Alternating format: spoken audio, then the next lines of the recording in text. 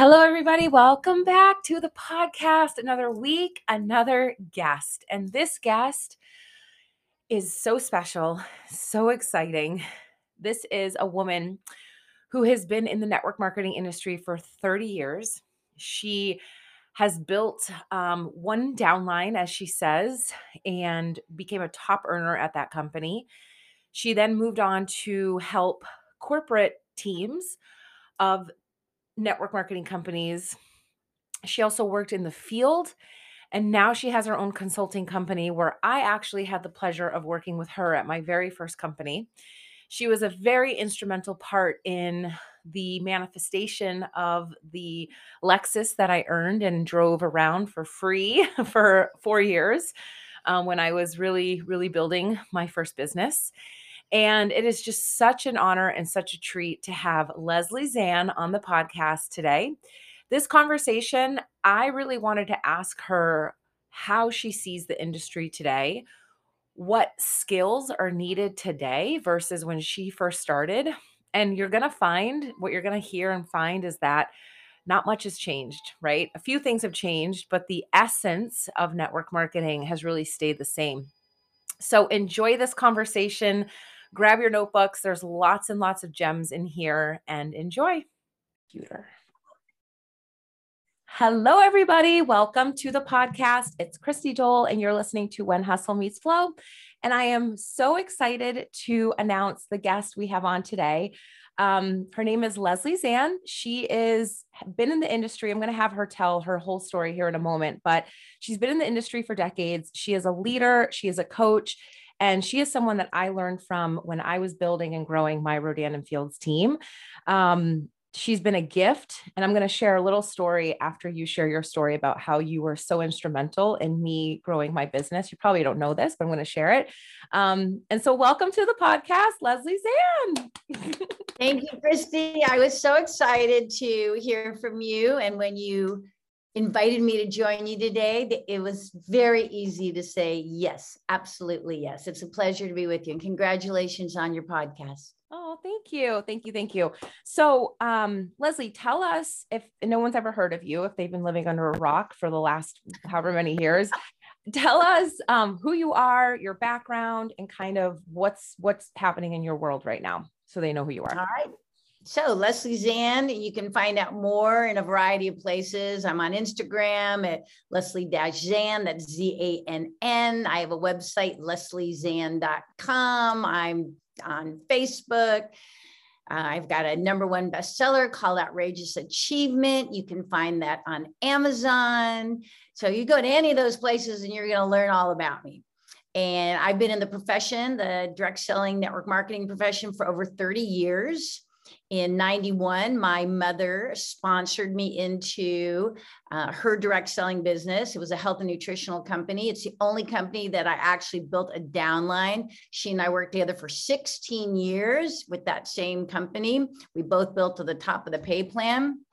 And when the founders of that company retired and sold the company, the new owner asked me if I would be a bridge between his new corporate team and the field, because I had done a lot of field training.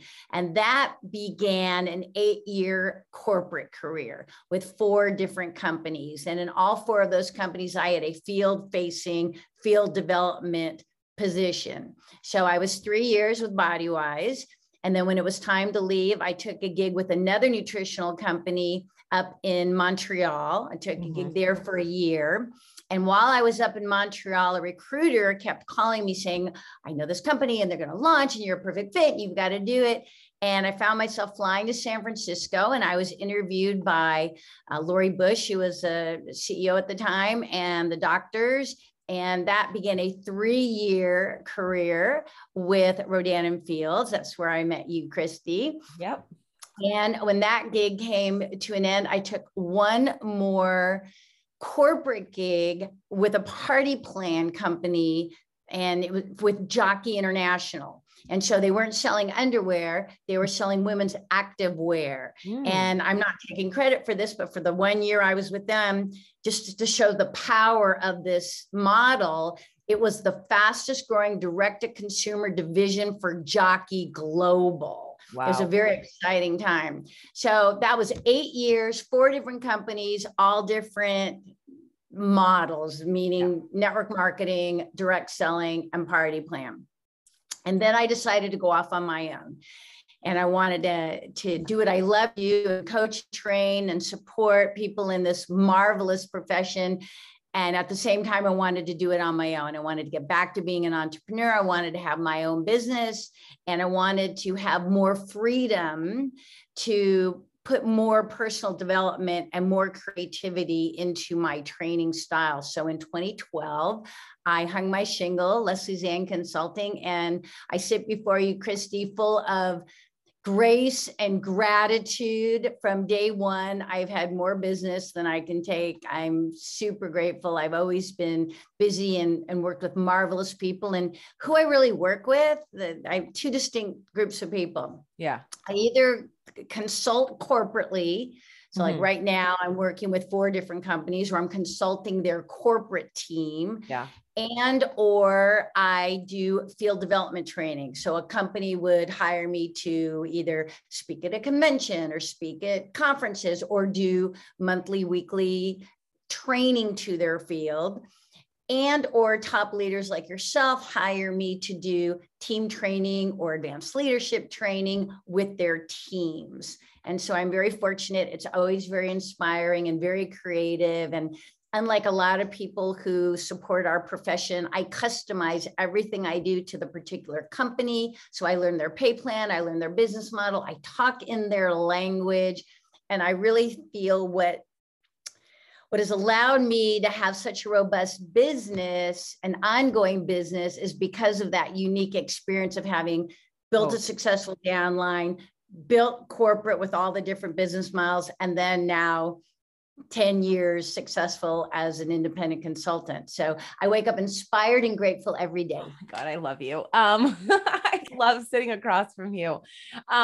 Okay. So that is amazing. And I have to share my story of my experience with you because it's so powerful and it's a really big piece of my story. So when I was working in my company for the first time and I was starting to grow, I was invited to a live talk with you in New York. I think it was New York. Do you remember this? Sort of? I do. Yeah. Okay. Probably Lisa put it together. Yes. And so I went and I was like so excited. And I definitely was into personal development at the time, but you just took it to a whole new level for me that day. And the one thing that I remember is that you had us do, I think you called it vision casting or vision journaling. And you had us date it a year. You had us journal and date the top of the page a year from that day. And you were like, write out exactly how you want this next year to go with detail, with emotion. And I went there. Like, I was like, I hit this rank and I hit this level and I earned the car and it happened this way. And I remember you saying, and I actually do this with my clients and my own self now, the more detail, the better. I remember you said that the more details, like how did it happen and who did you tell? And so I really went there and I wrote this whole thing. And a year later, I earned the car. Now, it didn't happen exactly as I wrote it, but it happened. And I think a huge part is that I just allowed myself to dream and like almost allow those neural connections to connect so that it laid the track, the groundwork for that to happen. And I've always just a huge debt of gratitude to you for that moment because it was life-changing for me. And I vision cast every year on New Year's.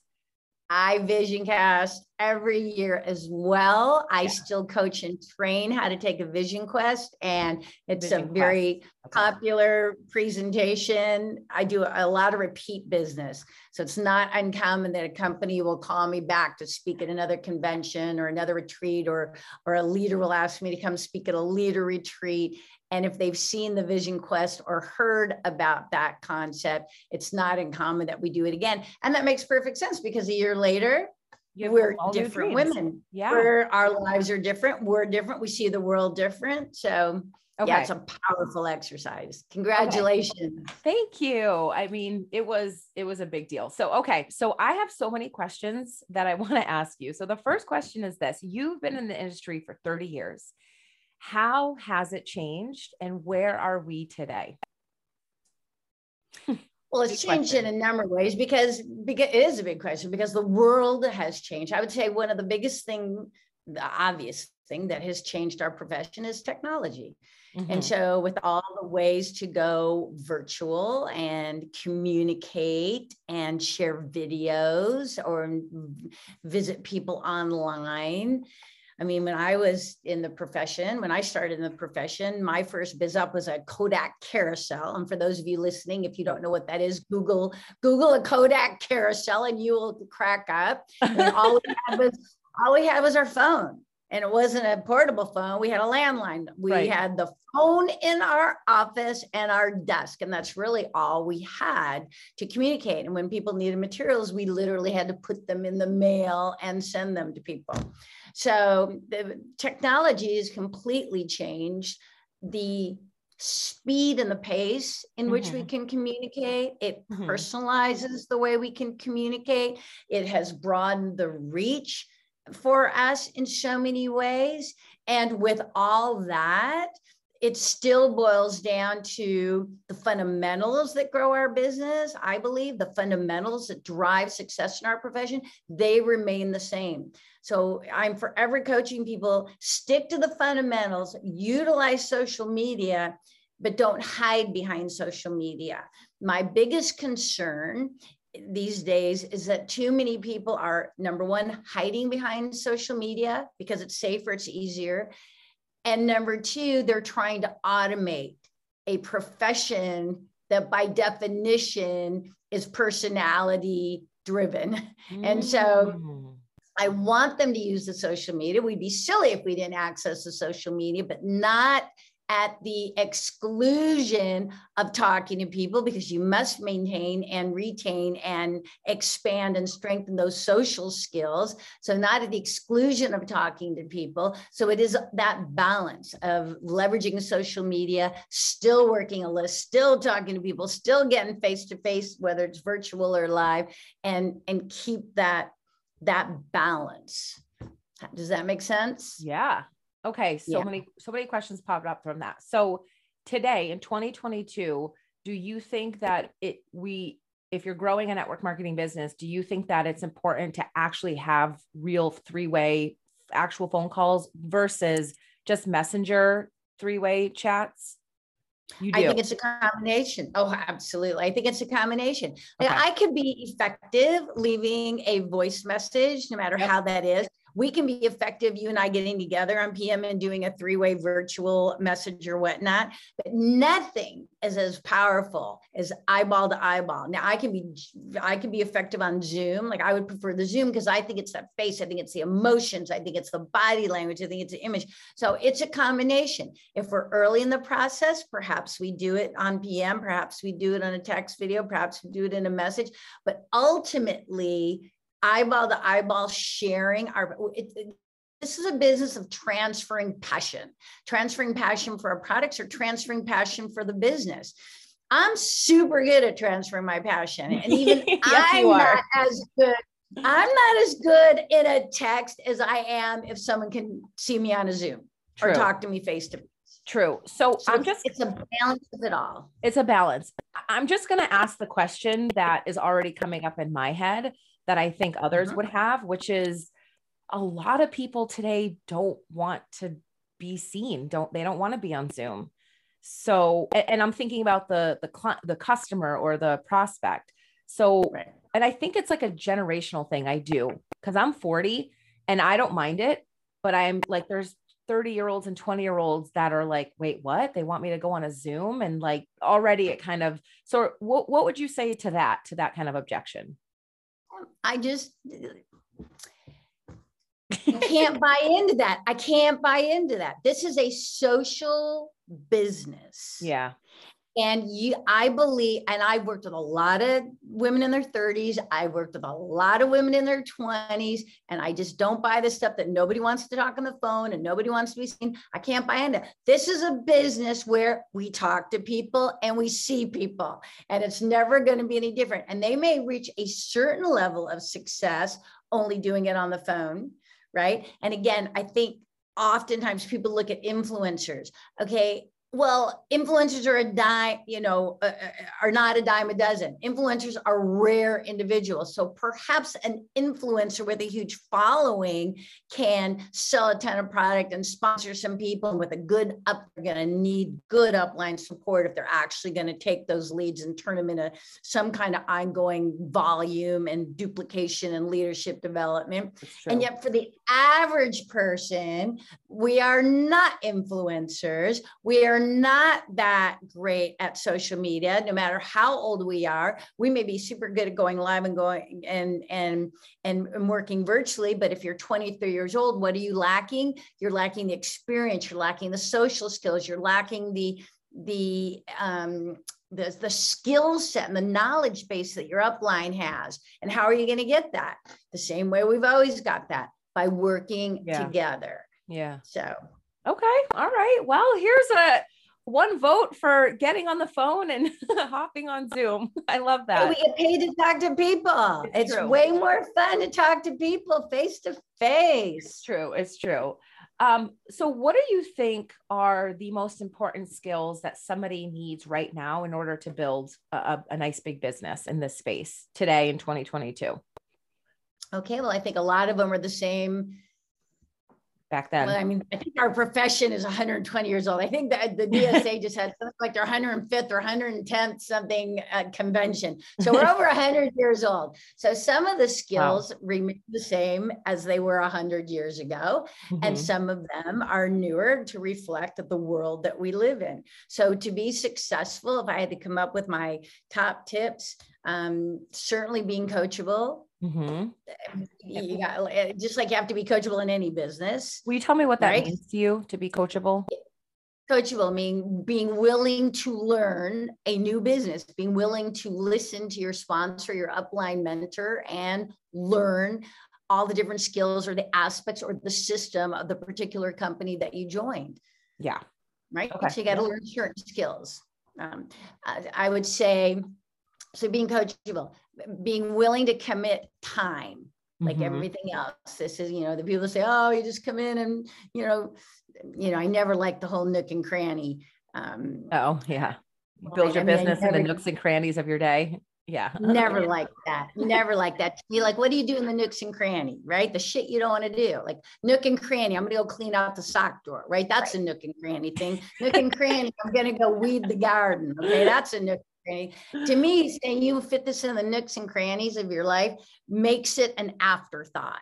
This isn't an afterthought. This is a business that has the potential to change you spiritually, emotionally, to empower you, to change you financially, to change your life, your family's life, your legacy. This isn't an afterthought. This is a part-time business for most people. So being willing to commit the time to put in your business. If you truly want to turn it from, I just want to get my products paid for, to career income, it's going to take time.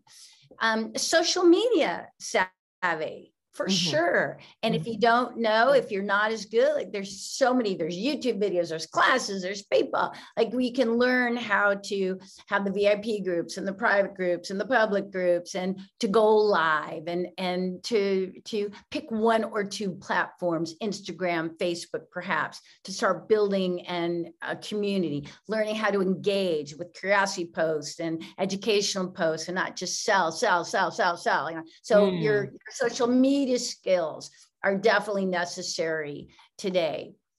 So and a commitment to personal development, that held true 100 years ago, and that will hold true 100 years from now, because you can learn the skills of this profession. You can learn how to do social media, how to do connect calls, how to work with your sponsor, how to work a list, how to invite, like you can learn the skills.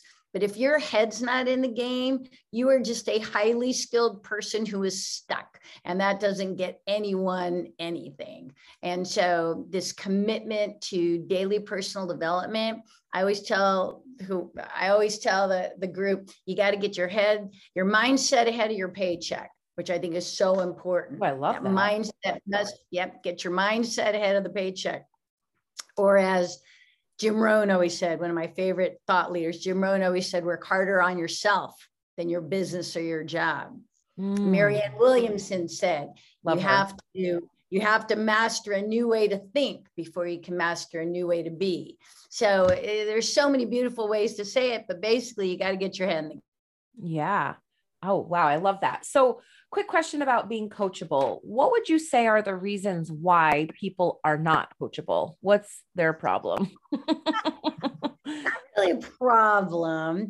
It's more, honestly, usually it comes down to ego. Yeah. Is really what it is. Yeah. Like, I don't need you. You don't have to tell me this stuff. Like, I know how to do this. Yeah. So it normally comes down to ego, I believe. It either comes down to ego, immaturity, inexperience, lack of trust, all of the above. Lack of trust. Lack of trust, for sure. Yeah. For sure. Although if the relationships have just started, why would you sponsor them with someone you don't trust? But that's a fair and interesting point. So maybe it's early in the relationship and they've let them down. And that's a whole part of leadership. If you say you're going to be there, be there. If you say you're going to do it, do it. So if you have not lived up to that, like, that's very excellent. I'm going to add that from now on. Lack of trust would definitely be a reason to be uncoachable. Fear, right? A lot of fears. There's so many fears. So they're too fearful to actually move into action. So inability to express their unwillingness to act. Yeah. Yeah. So many things. There's a lot of reasons. Okay. So let's talk about upline support for a moment. We're going to get a little nitty gritty here. What would you say to someone who doesn't feel like their upline is helpful, or their upline has hurt them, or they have past trauma from past uplines and now they're really gun shy? They've got PTSD with uplines. This is real. This is so real. And I hear about this all day, every day. What advice do you have for that? Okay. So first of all, for past uplines, journal it, get over it, and don't put those issues on your new sponsor. That's not fair. That's just self-sabotage, right? If you had trouble with a former sponsor and she's not your sponsor anymore, journal it out, talk to a therapist, drop the baggage, get over that shit. Like don't transfer whatever happened with, sponsor A with sponsor B. That's not fair. That's just self-sabotage and unwillingness to move forward. So I get that that's real, but there are solutions to let that go. Okay. Now, as far as an existing sponsor that either has let you down or betrayed you, or the management style doesn't resonate with you or whatever, a lot of ways to go around it. First of all, I always recommend just have nothing left unsaid, right? Just make sure that there's no drama, but professionally, if maybe you don't like their management style, so put a few bullets on paper, go prepared, no drama, no judgment, no right or wrong, and just say, Susie Q, it's just like, when you talk to me that way, this is how it makes me feel. Or when you say you're going to show up and you don't show up, this is how I feel. Or this isn't working for me. Can we come up with a solution together? Because I am committed to learn and build a business. So at least try. And if for whatever reason it's not going to work, because you can't pick your parents, and you can't pick your upline. Like, there's just sometimes it's the way it is. If that person is not working for you, there's always going to be people above them. So you can and should reach out to the person above your sponsor, or maybe even above them. Like, in most pay plans, 2, 3, 4, 5 people are getting paid on your effort. So their job, and they know it, their job is to support you and work with you, not way far up, way out of your pay line. Although we do find nice people who will do that. And based on the pay plan and compression and roll up, they're willing to gamble if your hand's really up. But find somebody, put your hand up, and you'll find the help. Now, on another side, let's say you haven't been active. You haven't been active for a while. You just haven't been working at a pace. You really haven't been doing anything, and you're wondering why your sponsor isn't reaching out and supporting you and working with you. And it's because as successful as people become successful, they only have the time to work with those people who truly have their hand up. We're not making a judgment. It's not like we hate you, or we don't like you, or excluding you. It's just we only have time to work with those people who truly have their hand up. And that's the advice I give leaders: work with the people with their hand up. So if you have been inactive for a period of time and now you're thinking, hey, I'm ready to do this, then I recommend you call your sponsor, text. This is a conversation. And hey, look, I admit I have not been as active as I could have been, but I'm ready to go now. My hand is up. Give me 30 days to prove it to you. And then create a game plan together. How are you going to work together? How are you going to work a list? How are you going to do social media? How are you going to invite to events? Whatever your system is. And then you prove to her over 30 days that you're worthy of her time and attention. Okay. Wow. I love that. And so I just want to reflect, anyone listening, permission to go above your upline, because I think a lot of people come in here with a job mentality. Like they think the person that brought them in is their boss and like they can't talk to anyone else. And similarly, what would you say to somebody who has a team that is struggling with boundaries on helping people? I work with so many people that feel like it is their responsibility that the people that they bring in do well. And you tell me if what you think, but I just tell them, like, everybody's a 1099. Everybody's an independent contractor. Like, ultimately it's her business. If she's asking you for help, if she's showing up, do it. But don't, like, it's like you used to say, or I can't remember who said this, but like, you can't wake the dead. It's just, was that you? Is that that's you. We always say it's easy. It's easier to, well, I didn't make it up. I'm just repeating it. It's probably been said since cavemen were building downlines. So it's easier to give birth than resurrect the dead. There you go. That's it. I screwed it up. But what would you say to uplines that feel like, they get into management mode and I mean, I have my own theories around this, that it goes back to like inner child stuff, to be honest, but I'm curious what your thoughts are. Okay. So the question is, why do people manage? So why do they manage their downline? Easy answer, because it's easy. Yeah. It's much easier and more fun to manage a downline than it is to do the things necessary to build a business. Put yourself out there, prospect, follow up, invite, talk to people, do the connect calls, bring them on board them well, work with them, get into their sphere of influence, and wash and repeat. It's way easier to work with an existing downline, and yet they tie it all up in this pretty little bow of denial. Well, I got to work with her, got to be like, she's busy, like, got to help her, like, oh, she needs it. And so I think it's so important for an emerging leader or a top leader is to recognize who really deserves your time. In fact, I would go so far as to say one of the biggest errors or challenges that keep most emerging leaders from moving to that high echelon of leadership is because they work with who they have, whether they're in action or not. They're basically in denial. So they look at their downline, they look at Susie Q. Susie Q hasn't done shit since Obama was in office. And yet she's still, like, we like her and she's nice and she's terrific. She shows up to all the events.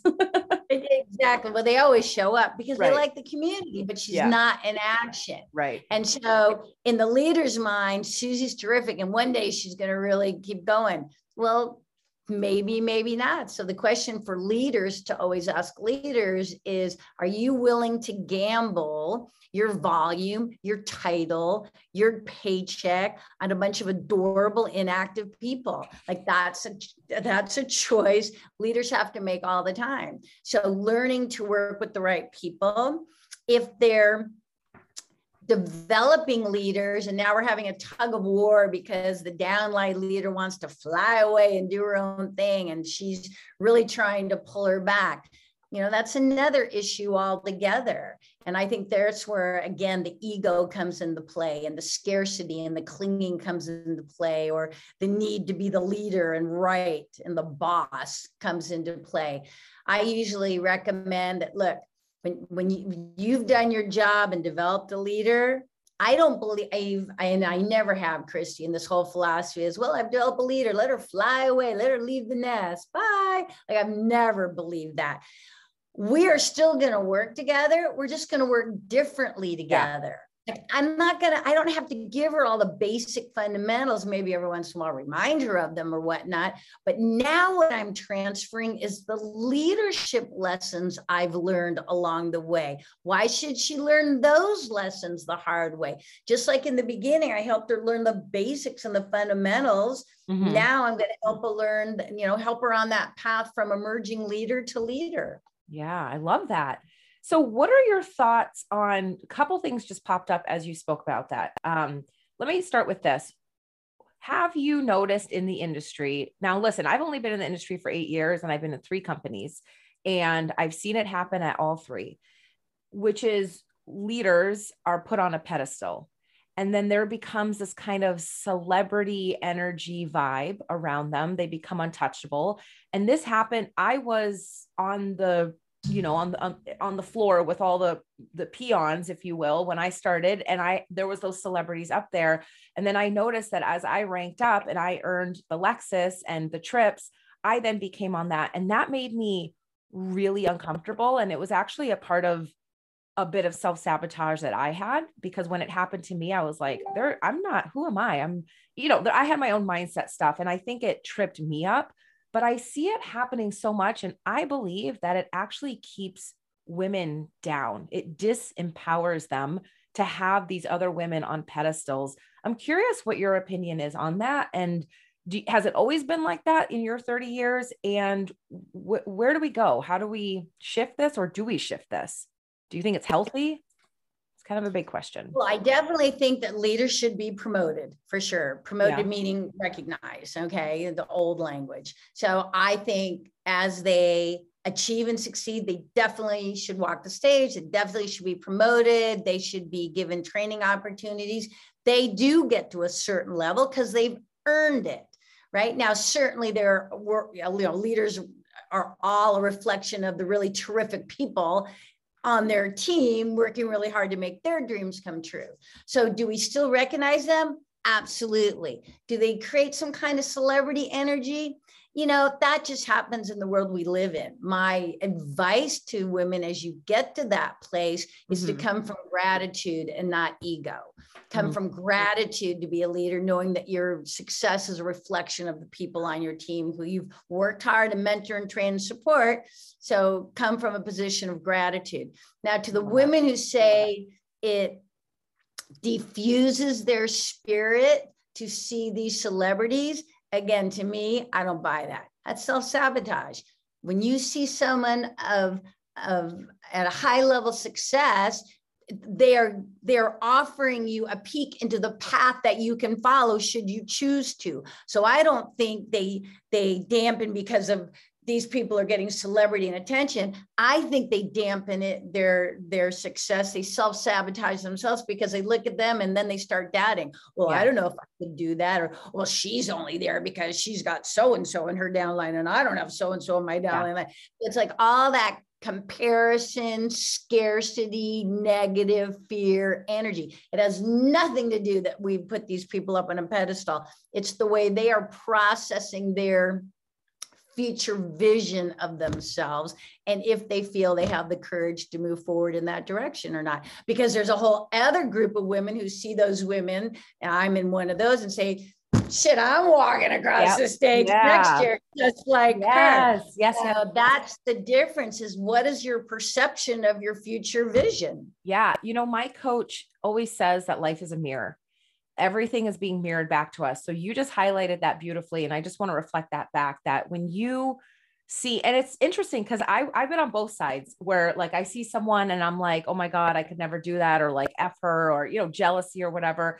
And then I also see other people and it's like inspiring, and it gives me hope that, just like you said, but if you see someone in your company that is being recognized in all the things, the way that you're viewing that and the dialogue in your own mind is actually not about her, it's more about you. Is that what you're saying? All about you. Yeah. Now, let's take two scenarios. Let's say there's someone up there getting recognized that or saw personally, forget rumors, who either isn't really working or did things, in a leadership style that you don't like or feel comfortable with. You can still use that as an example as a future possibility and say, look, I'm going to reach that level of success. Now, my management style is going to be different, right? Yeah. Like we look around the world today, we have a lot of examples of leadership going on in the world today. And we are talking in January 2022. There are a lot, you look in politics, you look socially, there are a lot of examples of leadership going on in the world today, giving us all many opportunities to say, that's the type of leader I want to be. That is not the type of leader I want to be. That in no way changes the level of success or the fact that I want to be a leader. It's just I get to choose the type of leader I want to be. Yeah, beautiful. I love that. You just really opened that up so that people can see opportunity, even if they see something negative. So I thought that was beautiful. Okay. My next question, what are your thoughts on leaders? And when I say leaders, I mean people who really have a team, who are high up in rank, influence, that sort of thing. Well, let me back up the question. I believe network marketing is a avenue to allow people to ultimately do what they really want, right? So it's like you build a business so that you have the time freedom to be at home with your kids or to travel or blah, whatever, XYZ. What are your thoughts on people who get to that point of making 10, 20 plus K a month, all the way up to 6 figures a month, and then them deciding, okay, you know what? I actually have this passion here in this thing that has nothing to do with my network marketing company, but it's like my passion, like let's say real estate or, I don't know, dancing or something.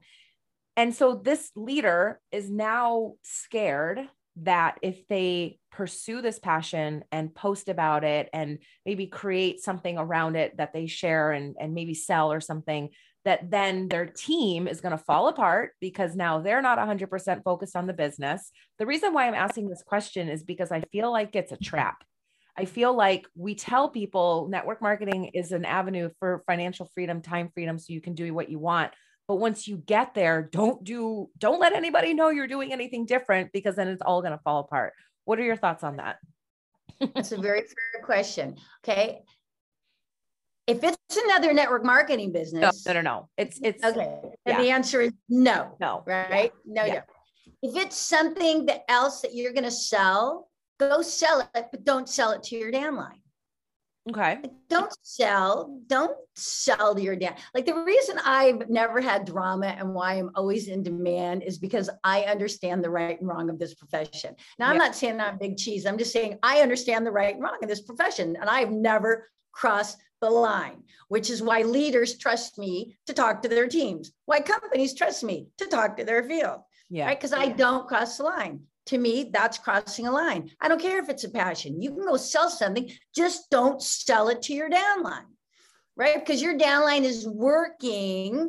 They are working diligently to make their dreams come true. And I think it should be a separation of, the old fashioned phrase, separation of church and state. I think it should be a separation of that. So you only have 50 billion people out there to sell your thing to. Leave your downline alone. And when you're working with your downline, continue to focus on helping them reach their dreams and really jump into those middle management, those emerging leaders, and help them move to the next level. And if you don't want to work your business anymore, then don't work your business anymore, but don't sabotage anyone. Don't distract anybody. That's just inappropriate leadership.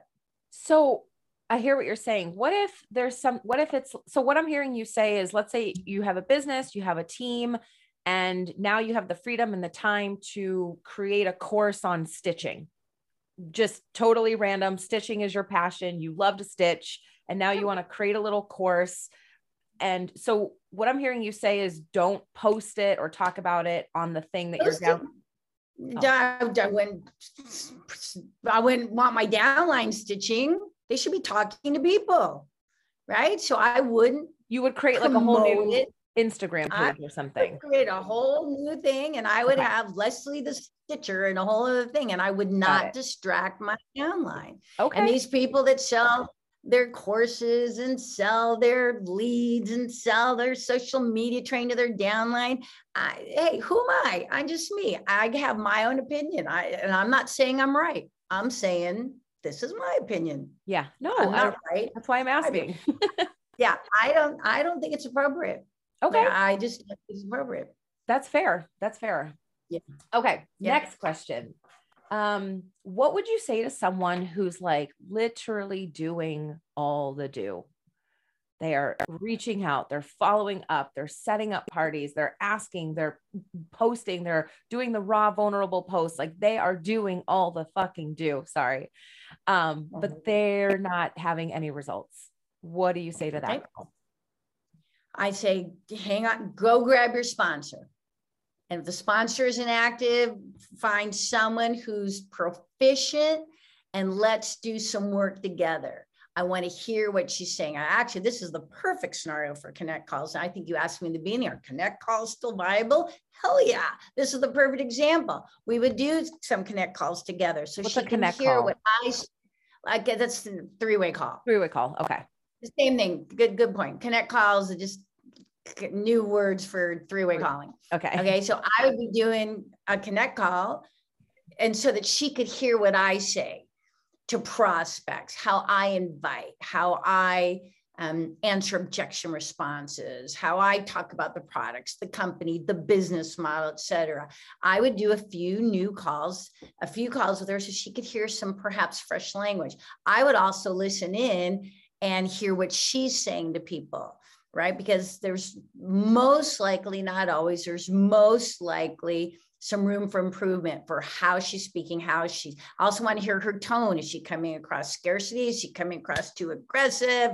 Okay, like, because everybody's different. They have their own social skills. I also want to talk about who she's reaching out to. Does she have a $300 product and she's reaching out to people who don't have any money, right? So who is she reaching out to? What is she saying? So if we just pretend like it's day one and really look at what is she saying, how is she reaching out, and who is she reaching out to, and how consistently she's reaching out to, I think we can make ground. I also believe in the ratios. It's so important that everybody has their sponsoring ratio, which means the number of people you talk to about the business, not just the number of people you say hi to, but of the number of people you talk to about the business, how many do you actually sponsor? Yeah. So when I first did that exercise, I was 1 in 13. When I left the industry, I was 1 in 9. That probably came from more experience. And so if I know I'm a 1 in 10, let's just say, and the 5th or 6th person, like I'm doing the deal, like you say, and the 6th person just told me no, instead of getting in my head and wondering, what am I doing? And nobody likes me. Nobody wants to work with me. How am I going to do this? I don't do that. I'm like, okay, I'm a 1 in 10 person. That was 6. So it drives me to continue. That's a really good tool. Oh my gosh, it's an amazing tool. Everyone should have. That's a really good tool. I'm going to write that down. Now there's a second part to the ratio. So first is the ratio of your sponsoring ratio. So who do you sponsor? Now, it's so fascinating how many companies and leaders recognize top sponsor, which I think is just only half of it. I don't see why we would recognize top sponsor. I mean, I could sponsor 100 people who don't do anything. Right. So to me, it's the number of people that we sponsor that actually move into the pay plan. And every company has that beginning position, right? Or really, if we want to be good, it'd be number of people that jump on your Fast Start program. But so the second ratio would be of the women that you sponsor, how many move into the pay plan?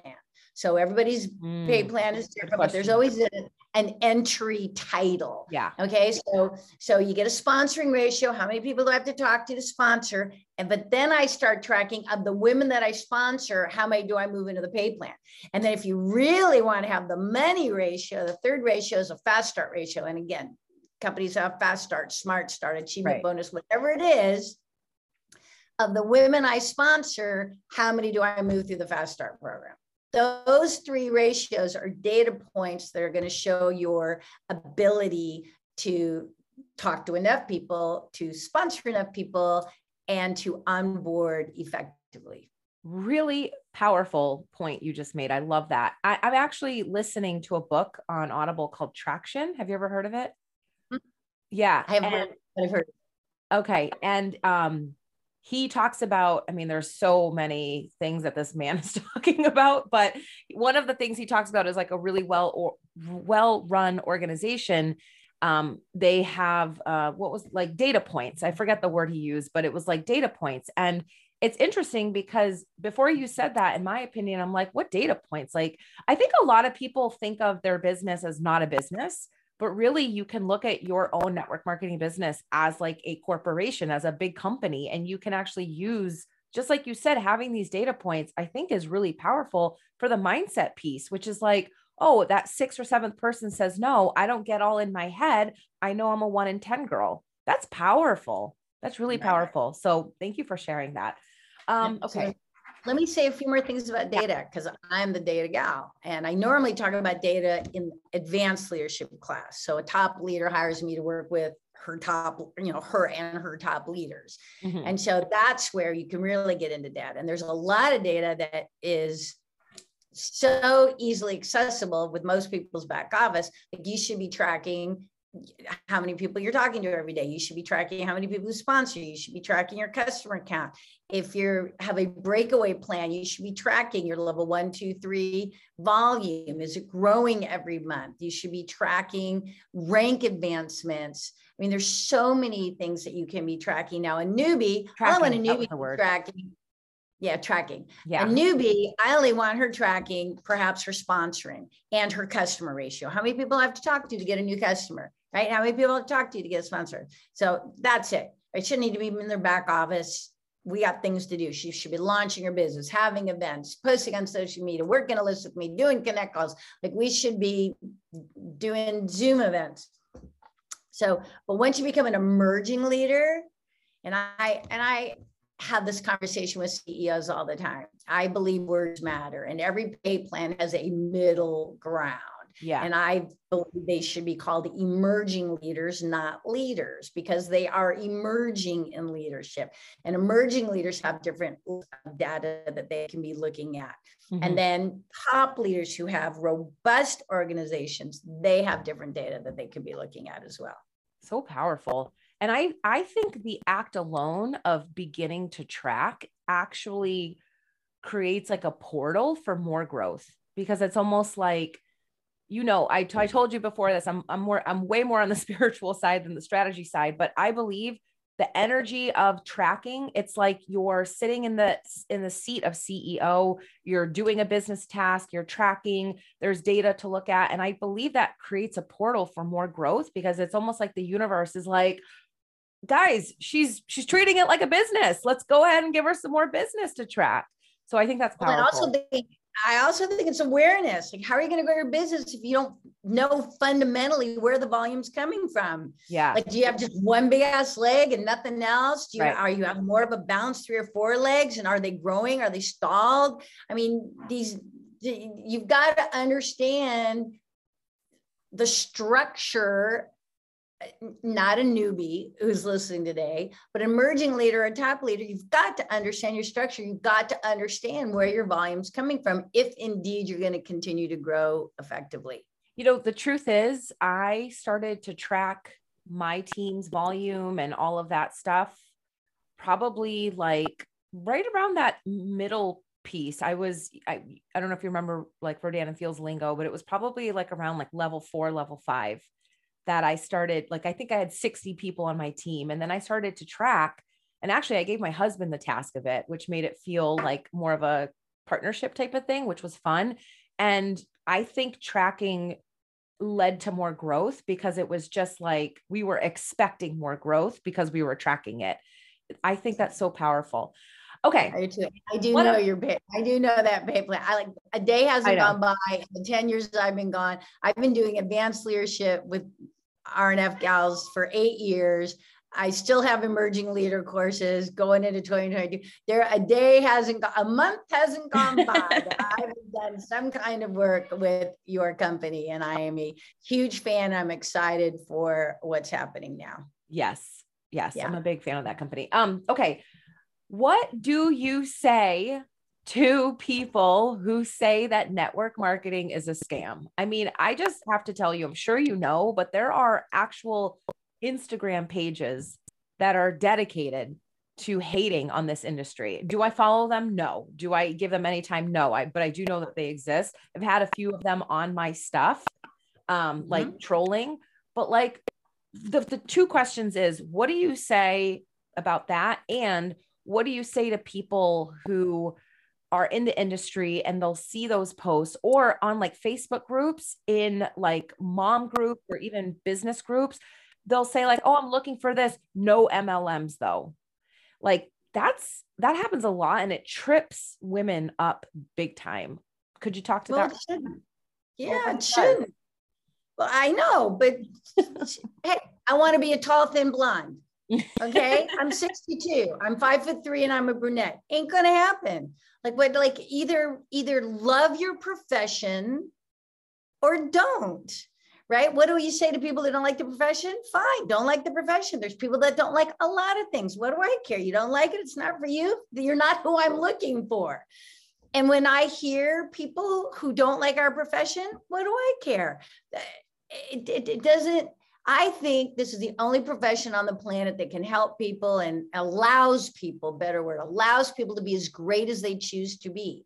Is it for everybody? No. So when people say, I'm looking for this, but no MLM, they don't want to work this hard. They don't want to sell. They don't want to sponsor. They don't want to develop teams. They don't want to promote a product. They don't like our business model. They don't like the profession.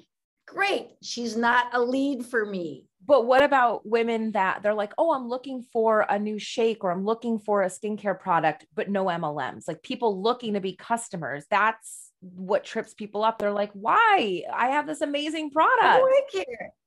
So why should it trip you up? She's one person. There are 10 people. There are 1,000 people in a country of billions. And most companies are international. So that woman doesn't want it. Fine. If you want to write her a note, hey, say, look, you don't have to take any consideration into my business model. But if you're looking for a great shake, or if you're looking for a great skincare, if you're looking for toxic-free makeup, I have a solution for you. If you just really want to write her a note and say that. I mean, don't focus on what you can't do. Focus on everything you can do. So your advice to women that get tripped up when they see that is just don't pay attention. I mean, it really slows them down. And that's a choice. That's a choice. That is a choice. Hey, if you're going to be an entrepreneur, there's going to be people who don't like you. They're not going to like your product. They're not going to like your business. You must consider your perception of rejection, right? And if rejection is a choice, right? And we get rejection in all areas of our life. We get rejection if we're dating. We get rejection in business. We get rejection in school. We get rejection all the time. Not everyone's going to like us. Not everybody wants to play with us. So it has nothing to do, this is just my opinion. It's nothing to do with that woman that doesn't want MLM. What it really has to do with what is your perception of rejection and how bulletproof are you about your business, your product, and your business model, right? And if you're going to allow anyone's disinterest to slow you down or make your doubt, you aren't bulletproof enough. That's your shit. That's not their shit. That's your shit to deal with, right? And okay. And how do you suggest they deal with it? Well, I'll give you an example. Okay. So it's not a business example. It's a personal example. So prior to COVID, I was just starting to date. So I've been divorced for 11 years now. So I was just starting to date. And what slowed me down was I really had this issue with rejection because the last time I dated, I was 22. And when I was 22, if a boy didn't like me, I took it personally. Well, so I had to get my head around. And so when I decided to start dating, I had been on my own for about, at that time, 7 years. Okay. So I gave it plenty of time to move through the whole process. So once I made the decision to date, it became very evident to me that I didn't want to be that 22-year-old girl. I wanted to move into dating as the woman that I am today. So I had to really embrace the fact that I may dig some guys, but not everybody's going to dig me. And if a guy doesn't dig me, I'm still marvelous. Okay. So if I could be this, if I could get to this point with something as vulnerable as dating, I think network marketers can get to this point. If they don't want your product, if they don't want your business, if they don't like MLM, you're still marvelous. Your products are still marvelous. Your business model is still marvelous. Your company is still marvelous. You've got to own it. So may I ask, what was the mindset, personal development work that you did to shift out of that 22-year-old mindset into the woman that you are today? Like, how did you do that? That's a big question. I've been doing personal development for a long time. And my divorce in 2010, like, really sent me from a good personal development student to a huge personal development student, because I had a lot. I went through a lot. It's been a big transformation for me. And I became more and more clear of who do I want to be and what do I want to do and what do I want my life to look like and what am I willing to accept and what am I not willing to accept. And so it's just all a journey. And everyone who's listening today, you're all in a different space. You're all in a different journey. You're all at different times in your life. And wherever you are, it's perfect. Like, where you are, you've created it. You've got to at least own that. Wherever you are, you're created. And if there is an area in your life that you're not happy about, whether it's your health or your relationships or creative expression or your career, personal development, 30 minutes a day of personal development reading, learning to figure yourself out, learning to take charge of your thoughts, learning to be proactive in your response and not reactive in your response, having a clear idea of who you are, the woman you want to be, how you want to walk through the world. That's the most important. That will help you in business, in relationships, in life more than anything else. Like, as going back to what we said earlier, you got to get your head in the game. Yeah. And I want to just piggyback off something you said. You said, if you're not where you want to be, you created that. And I just want to add a little extra to that, which is, if you're in a really shitty place, you have low self-esteem, this, that, and the other, I'm going to go ahead and say, it's actually not your fault. It's because of how you were raised. But here's the deal. That's not your fault. What happened to you when you were a kid or whatever is not your fault, but it is your responsibility today to do something about it. It is your, like, if you know you don't have high self-esteem or you don't have confidence because whatever happened when you were younger, okay, that wasn't your fault. But right now it's your responsibility to learn the tools, the skills, to do the work, to cry, to journal, to do all those things. So I just want to, it's sometimes it's hard when people are like, I'm here because of me. And it's like, well, that could be true, but also, like, take the weight off of, like, you were just a little piece of clay when you came into earth and you were molded. And so as an adult, if the way you were molded doesn't work for you, you get to remold that. And I think that's what women need to remember, is that they actually are the creator of their own life, especially now that they're an adult. So I just wanted to piggyback that. I agree. I was on a podcast yesterday talking to young adults, and the topic is for a charity that I support. And my topic was overcoming adversity. Mm-hmm. And I started the call by sharing with them the biggest adversities I have faced in my life. So I told these kids about how my older sister's bipolar. So from as long as I can remember till I was 8 years old, my older sister basically beat me up every day, like physical abuse, beat me up. I had to do a lot of therapy around that one, right? I was sexually abused twice in my 20s, at different times in my 20s. My parents had a horrible marriage, and they both went on after their divorce to have marvelous lives, but growing up, this is a very, very negative, hurtful environment.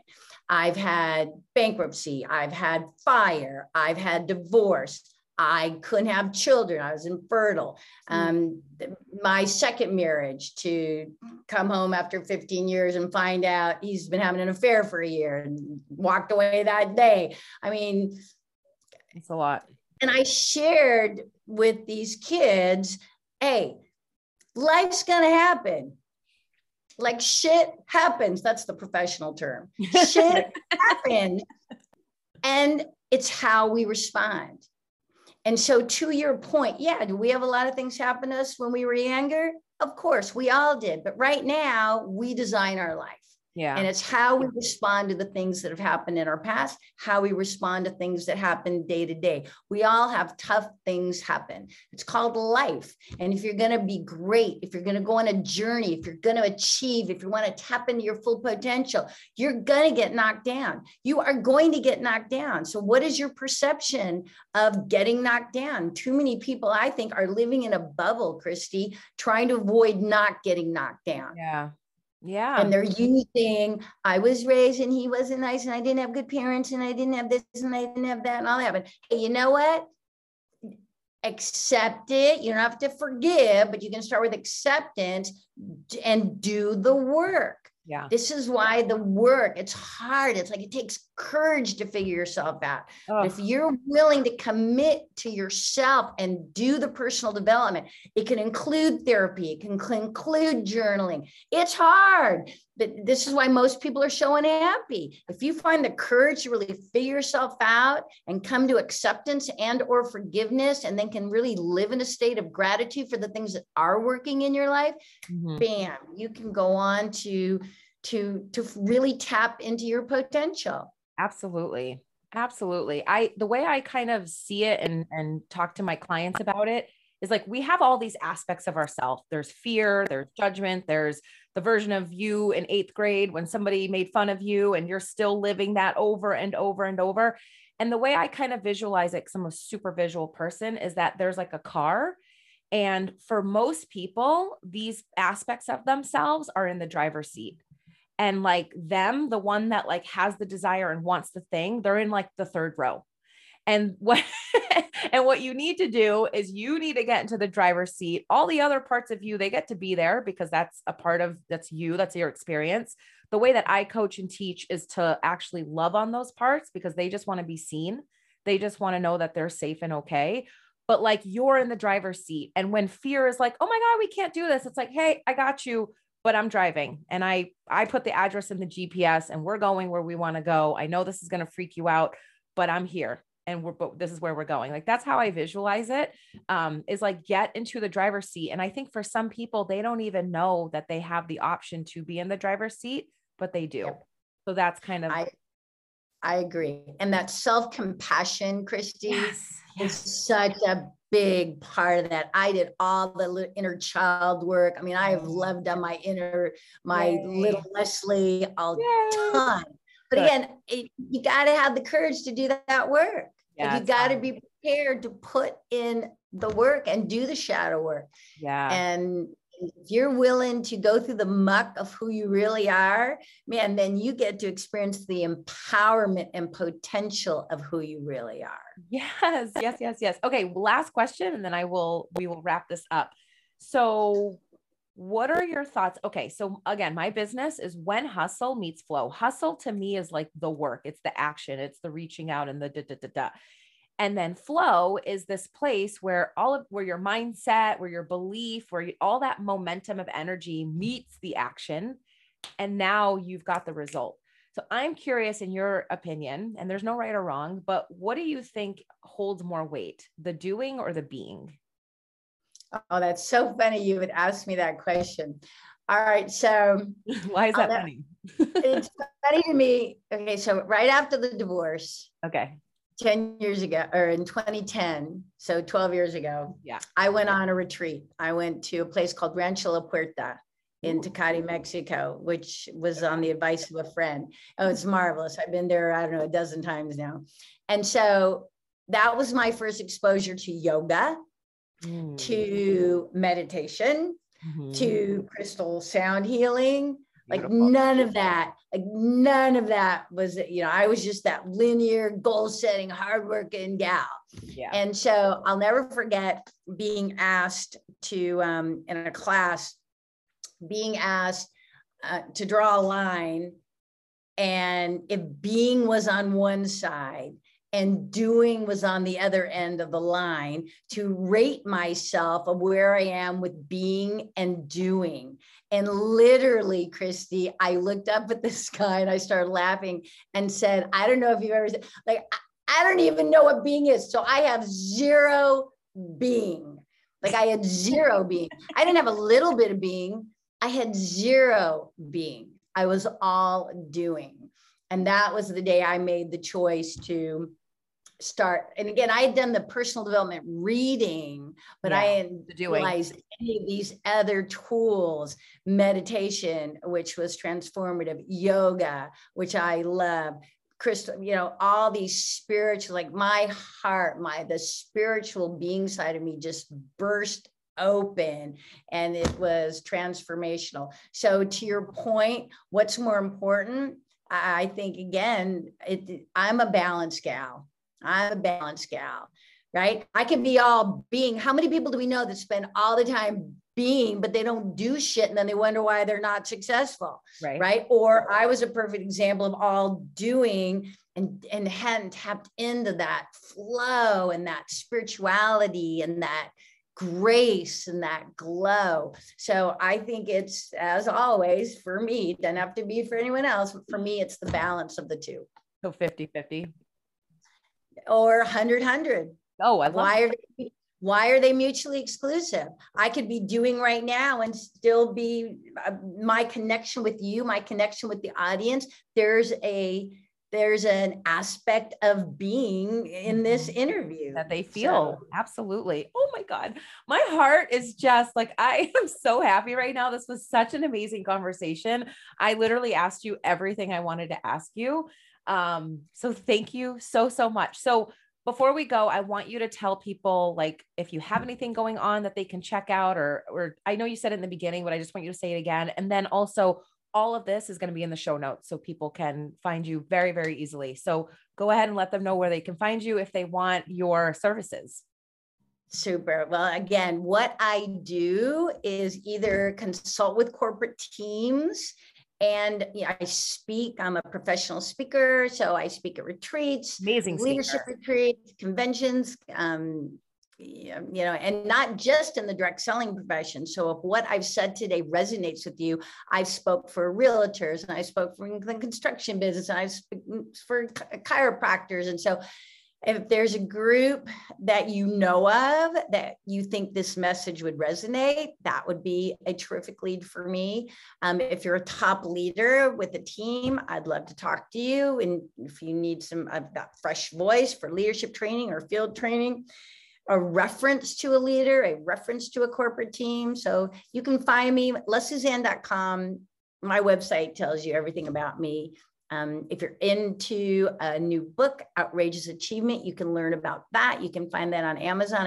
Christy, went into the studio. I did the Audible, and it's been very popular. Yeah, because I wanted them to hear my energy, my passion, my humor, because I tell a lot of personal stories. So they have the book Outrageous Achievement, and certainly you can visit me on Instagram. I go live every Tuesday morning on Facebook Live it's a resource for people in the direct selling business, 7 a.m. Pacific time for about 20 minutes, half an hour on Facebook Live. My Facebook is Leslie Zann Consulting. And so I happily welcome you on the Tuesday Facebook Lives. Awesome. All right. I will have that in the show notes. Thank you again. And with that, we will close. What an incredible conversation we just had. I hope you guys gained so much value from that. I hope you learned some nuggets. As you can see, Leslie is definitely a Spitfire. Her coaching and her consulting is for sure more on that masculine, yang type of doing side. Whereas you guys know, I'm a lot more on that yin, feminine flow side. And like she said, it's a balance. It truly is. I also wanted to just make an edit. She had reached out to me after we had our conversation, and she wanted me to be clear that if uplines create and sell something network marketing specific and she feels it's super important for their team, she feels like it's really okay to just give it away. She doesn't think that you should be soliciting your team to pay for things, right?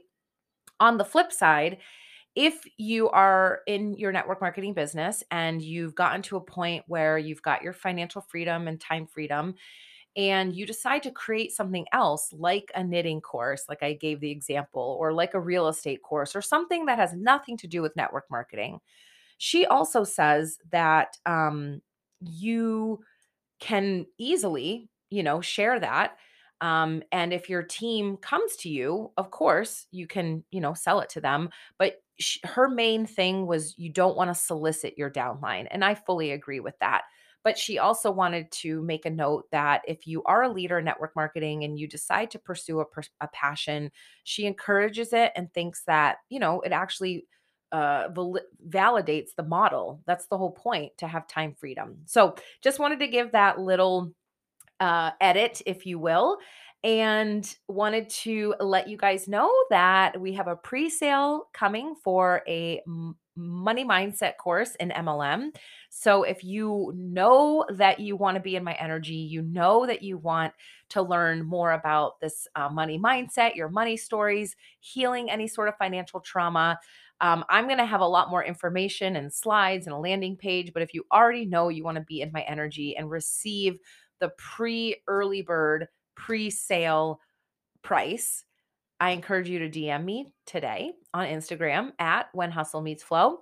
And I will be talking more about this in the next coming weeks. Have an amazing, amazing weekend, and we'll see you next time.